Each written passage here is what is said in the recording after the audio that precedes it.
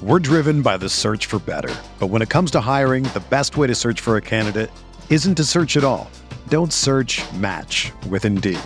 Indeed is your matching and hiring platform with over 350 million global monthly visitors, according to Indeed data, and a matching engine that helps you find quality candidates fast. Ditch the busy work. Use Indeed for scheduling, screening, and messaging so you can connect with candidates faster. Leveraging over 140 million qualifications and preferences every day, Indeed's matching engine is constantly learning from your preferences, so the more you use Indeed, the better it gets. Join more than 3.5 million businesses worldwide that use Indeed to hire great talent fast. And listeners of this show will get a $75 sponsored job credit to get your jobs more visibility at Indeed.com/Blue Wire. Just go to Indeed.com/Blue Wire right now and support our show by saying that you heard about Indeed on this podcast. That's Indeed.com/Blue Wire. Terms and conditions apply. Need to hire? You need Indeed. Support for this podcast comes from Frito-Lay and the 2023 Snack Bracket Championship. The Frito-Lay Snack-It Challenge is underway, and fans are voting on their favorite snacks to crown champion. We're talking about prime-time matchups between the best 64 snacks in the land. Will Ruffles Ridges reign supreme? Can Doritos defend their dynasty? Or will Smart Food use their smarts for a surprise upset? Only you can decide. Get in on all the action for a chance to win up to $1,000 or a year's worth of snacks. Let your snacks be heard. Just go to fritolaysnacket.sbnation.com to vote and enter for a chance to win. No purchase necessary. Sweepstakes ends April 3rd, 2023. Void where prohibited. Year's worth of snacks awarded in the form of 52 coupons, each good for one bag of chips. See official rules at fritolaysnacket.sbnation.com. Hi, hello. It is Josh Bowe, one of the many editors over at MavsMoneyball.com, coming to you with another edition of Mavs Moneyball After Dark. This time, a 111-103 Mavericks win against the Utah Jazz Monday night at the American Airlines Center in Dallas. As you can tell, since I am starting this podcast, my co-host and partner in crime, Kirk Henderson, editor-in-chief of MavsMoneyball.com, is not joining me tonight. He is currently doing the green room, so if you're listening to this, by the time you're listening to this, you'll probably get the green room in your feed either later tonight or Tuesday morning, so that'll show up in your feed eventually. But Kirk has been kind of doing a lot lately, so we needed to give him the night off so he can recuperate.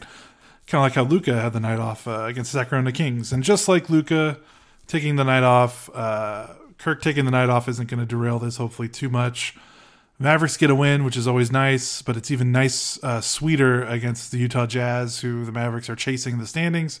Dallas is still 5th, Utah is still 4th, but with this win, the Mavericks climb to just a half game behind the Jazz. With about 18 games remaining, the Mavericks have one more game against the Jazz, which, if these two teams keep playing the way they're playing, it might decide who gets the 4th seed or who gets the 5th seed. But who knows? With a lot of other craziness and the Golden State Warriors slumping, maybe it'll decide a different seed. Who knows? But this was a crucial game for the Mavericks to get if they wanted to pass Utah in the standings, and they got it, and they had to get it too. Despite the fact that the Jazz are a very good team, and there's no shame in the Mavericks losing to them when all things are equal. Things weren't equal tonight. The Jazz were on their 4th game in 6 nights, second night of back-to-back. I think this was one of their last games on a long road trip. So they came out extremely flat in the first quarter, and it showed, and the Mavericks pounced. Mavericks scored 60 points in the first half. Jazz scored 49. The Mavericks kind of established a double-digit lead sometime in the first half, and they just kind of rode that the rest of the game. They didn't blow the Jazz out to the degree that I thought they might, especially some early moments in the first quarter and moments in the second quarter where I thought the Mavericks were just going to run away and get like a 20, 25-point win. But the Jazz are really good, and they kept hanging around, and the Mavericks couldn't shut the door completely, but this was also never in doubt. The Mavericks basically had a double-digit lead for almost the entire game. There are moments in the fourth quarter where it was a 9, 8-point, 7-point game, but it never was a one-possession game. The Jazz were never shooting to tie the game or take the lead. So not too stressful of a win for the Mavericks, so you'll take it, especially considering where the Jazz were. And it would just kind of kept following the same formula for the Mavericks. Luka was everything. 35 points, 16 rebounds, 7 assists, only 3 turnovers, 3 steals, and a block. And he just keeps up his miraculous MVP level play, and then the Mavericks get just enough from everyone else. No Jalen Brunson tonight. He definitely needed a day off, and he got one. But Maxi Kleber came back, and Luka kind of had to do everything, almost everything. Spencer Dinwiddie and Dorian Finney-Smith definitely provided good support. Dinwiddie just he's just keeping it up. Only 2 assists tonight, which has been low for him since he's been in Dallas, but another 20-point game on somewhat efficient shooting. He was 7 of 15 from the floor, 5 of 9 from 3, which the 3-pointers from Dinwiddie have been really surprising. I mean, even if you were optimistic about him fitting in well, he's never been a remarkable shooter from 3, even when he was playing well in Brooklyn. 5 of 9 from 3, 4 of 4 from the free throw line. Like I said, 23 points on 15 shots. So he provided the necessary playmaking the Mavs needed to win this down the stretch.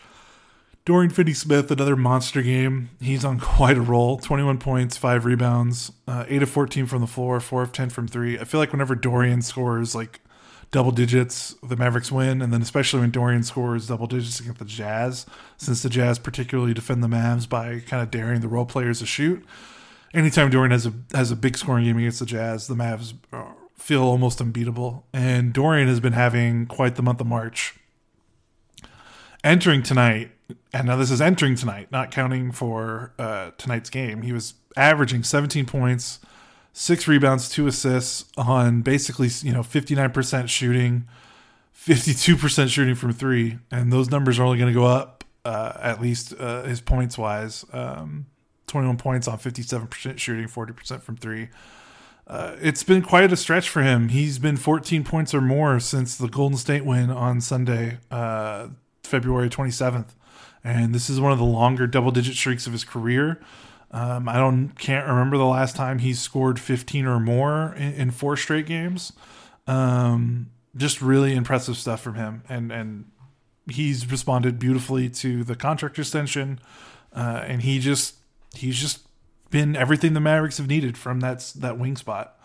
Can't say enough about him. Funny enough, outside of those 3, Dwight Powell had a pretty good game, 13 points on 10 shots. But outside of those guys, offensively at least, the Mavericks really struggled. Reggie Bullock only had 5 points on 1 of 5 shooting. Maxi Kleber, 8 points on 3 of 11 from the floor. Bertans, again, cannot seem to find the stroke, only 2 points in 14 minutes. Josh Green did a lot of good things, but scoring-wise just wasn't there. 4 points in 18 minutes. But defensively he was pretty good. And so was Maxi on defense. He had 2 blocks and a steal, 6 rebounds. So despite the fact that those guys, the bench couldn't really make any shots, but I think they kept the energy and the defensive intensity up, which was nice.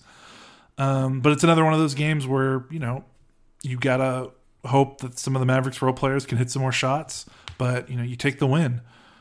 Utah, like I said, Utah was pretty ragged. Donovan Mitchell was 5 of 19 from the floor. He didn't look right all game. And really, the way Mitchell can beat this Mavericks defense is hitting pull-up threes, and he's been doing that all season. And, in the game, the Mavericks' first game after the All-Star break, I think he had 7 of 12 from 3, and he was just pulling up. And the Mavericks' defense has been much improved, but that's probably an area where that their defense can get busted. A small, quick, athletic guard with a good handle and a good jumper. The Mavericks don't have a lot of options to throw at that. As good as Bullock is, as good as Dorian Finney-Smith is, you don't normally want those guys chasing smaller guards on the perimeter.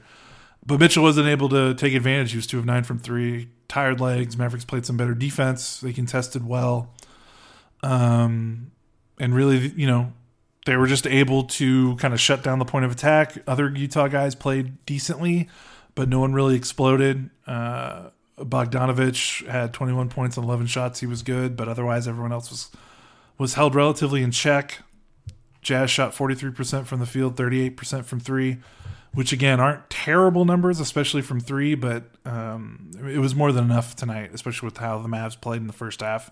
They were kind of able to ride, basically the third quarter, what they did in the third quarter. They kind of rode out the fourth. Jazz outscored the Mavs by 9, but since the Mavs played so well, the first 3 quarters, it wasn't really that much of a problem, which was nice. Not much more else to say. Dinwiddie 23 minutes and 23 points in 40 minutes. I mean, this guy has been so crucial to this recent winning stretch. The three-pointers, I'm just waiting for him to cool off. He has made at least 2 three-pointers in 6 straight games now, dating back to since the start of the second half after the All-Star break. And it's been pretty crazy considering he was not shooting the three ball well this season, to say it lightly, 32% on the season. So you have to figure that might be coming down to earth a little bit, especially, against the Jazz tonight. A lot of his threes were, he had some off the dribble makes that, usually those contested off the dribble makes are kind of what gets him in trouble and inflates his bad shooting numbers, because he's actually not bad catch and shoot. But he takes so many bad contested threes because, in Brooklyn, he had the ball in his hands all the time. Before they had Kevin Durant, and when he was kind of their lead dog, he took a lot of bad shots, kind of like how Luka does. But, Luka, Dorian, and Dinwiddie combining for 14 of the Mavericks' 17 three-pointers is pretty funny. That's not going to cut it. If the Jazz are full strength, you need role players to make shots. Bullock cannot have a night like he had. Maxey has to shoot better. Bertans has to give you something if he's going to play double-digit minutes. Josh Green shot 2 threes, missed them both, and Gobert, when he was guarding him, basically gave him the Tony Allen special where they were just not guarding him at all. But credit to Green and Maxey and those guys for being able to contribute in other ways. Like I said, both those guys had pretty good defensive games. Josh Green, another key offensive rebound that led to a score. It seems like he's doing that every game now. So, yeah, I don't really know what else to say. They did what they had to do. They took care of business, and the Mavericks are finally going to get a little bit of a reprieve with their schedule. They've been playing so many good teams right after the All-Star break. It's been quite a little stretch here, and now they kind of get a couple of games against struggling teams, New York and Houston Rockets. Houston Rockets are pretty spunky right now. They are still not a good team, but those young guys are playing pretty well right now. So that game might be harder than it should be, but still, 2 sub 500 teams in a row will be nice, because right after that, it's at Boston, at Brooklyn, at Philly, at Charlotte. That's a hell of a road trip. 3 Eastern Conference contenders, and then Charlotte, who is kind of hanging around the play-in, but still a dangerous team when healthy and with LaMelo Ball. So that won't be an easy game, especially the last game on a road trip. It'll be a 5-game road trip. So we'll see. The Mavericks had to get this game. Knicks and Rockets up next. Hopefully a little bit of a reprieve. Get some guys maybe some more minutes at the end of the bench. Get some of the starters, maybe get them some less minutes, because the Mavericks are going to be hard-pressed to find opportunities to rest some of these guys going down the stretch, because the Mavericks really need every single one of these games as they try to get home court, which they have not had home court advantage in a playoff series since 2011. So this would be absolutely huge for them. Otherwise, like I said, not much else to say. Solid win. Great game from Finney-Smith, great game from Luka, great game from Dinwiddie, and that was enough to beat a tired and depleted Jazz team. So I'm going to get out of here. Check the feed sometime Tuesday for the Green Room. We've got stuff up on the site, recap, stats post, all the goodies. And this is Josh Bowe. We'll talk to you guys Wednesday night after the game against the New York Knicks. And this has been Mavs Moneyball After Dark. Mavericks, again, beat the Utah Jazz 111-103. We will talk to you guys later. Today's episode is brought to you by Cars.com. With over 2 million vehicles and 50,000 more added every day, Cars.com will match you with the perfect car for you, your budget, your life, your style. And if you're ready to say goodbye to your current car, Cars.com will get you an instant offer to cash it in. Just start by entering your license plate and get matched with a local dealer who will write you the check. So whether you're looking to buy or sell, just go to Cars.com. It's magical.